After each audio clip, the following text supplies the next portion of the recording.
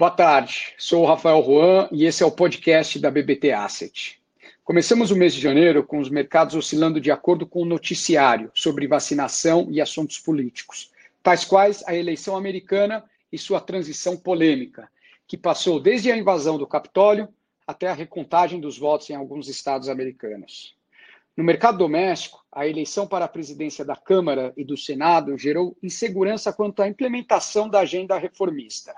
O resultado local e internacional foi aversão ao risco pelos investidores, gerando desvalorização dos principais ativos financeiros. Vemos o atual momento como uma oportunidade para aumentar posições em ações, uma vez que não houve mudança no nosso cenário base de investimento.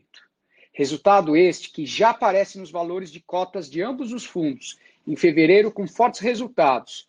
Acessem o site ou o app. A performance de nosso book de ações está acima do benchmark. Isso consolida a nossa posição de que o atual momento é de stock picking, com cases que sofreram muito em 2020, como, por exemplo, concessões de infraestrutura, construção, somado às empresas voltadas à tecnologia com forte crescimento. O mercado está cheio de oportunidades com cases interessantes e parece que está mais sensato na escolha de seus investimentos. O Kit Brasil, empresas de commodities e grandes bancos, não é mais o queridinho dos investidores, dando espaço a empresas que vêm entregando crescimento de lucro e receita. A posse de Joe Biden marca uma importante mudança de postura política dos Estados Unidos no mercado internacional. O discurso recorreu à reconstrução de alianças com outras potências mundiais, adotando uma postura multilateral nas relações internacionais. Esse efeito beneficiará os mercados emergentes. A imensa quantia que será injetada nos próximos meses devido à nova proposta de pacote fiscal, ajudará ainda mais na retomada econômica mundial. Moedas emergentes, como o real, sofrerão valorização, uma vez que os efeitos da pandemia se dissipem ao longo do ano.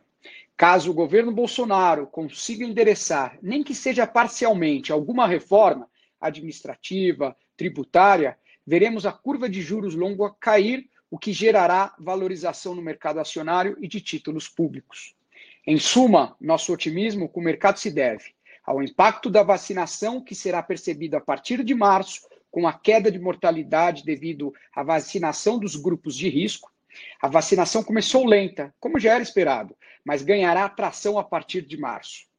Nova injeção de capital americano, beneficiando o comércio mundial, principalmente em moedas emergentes.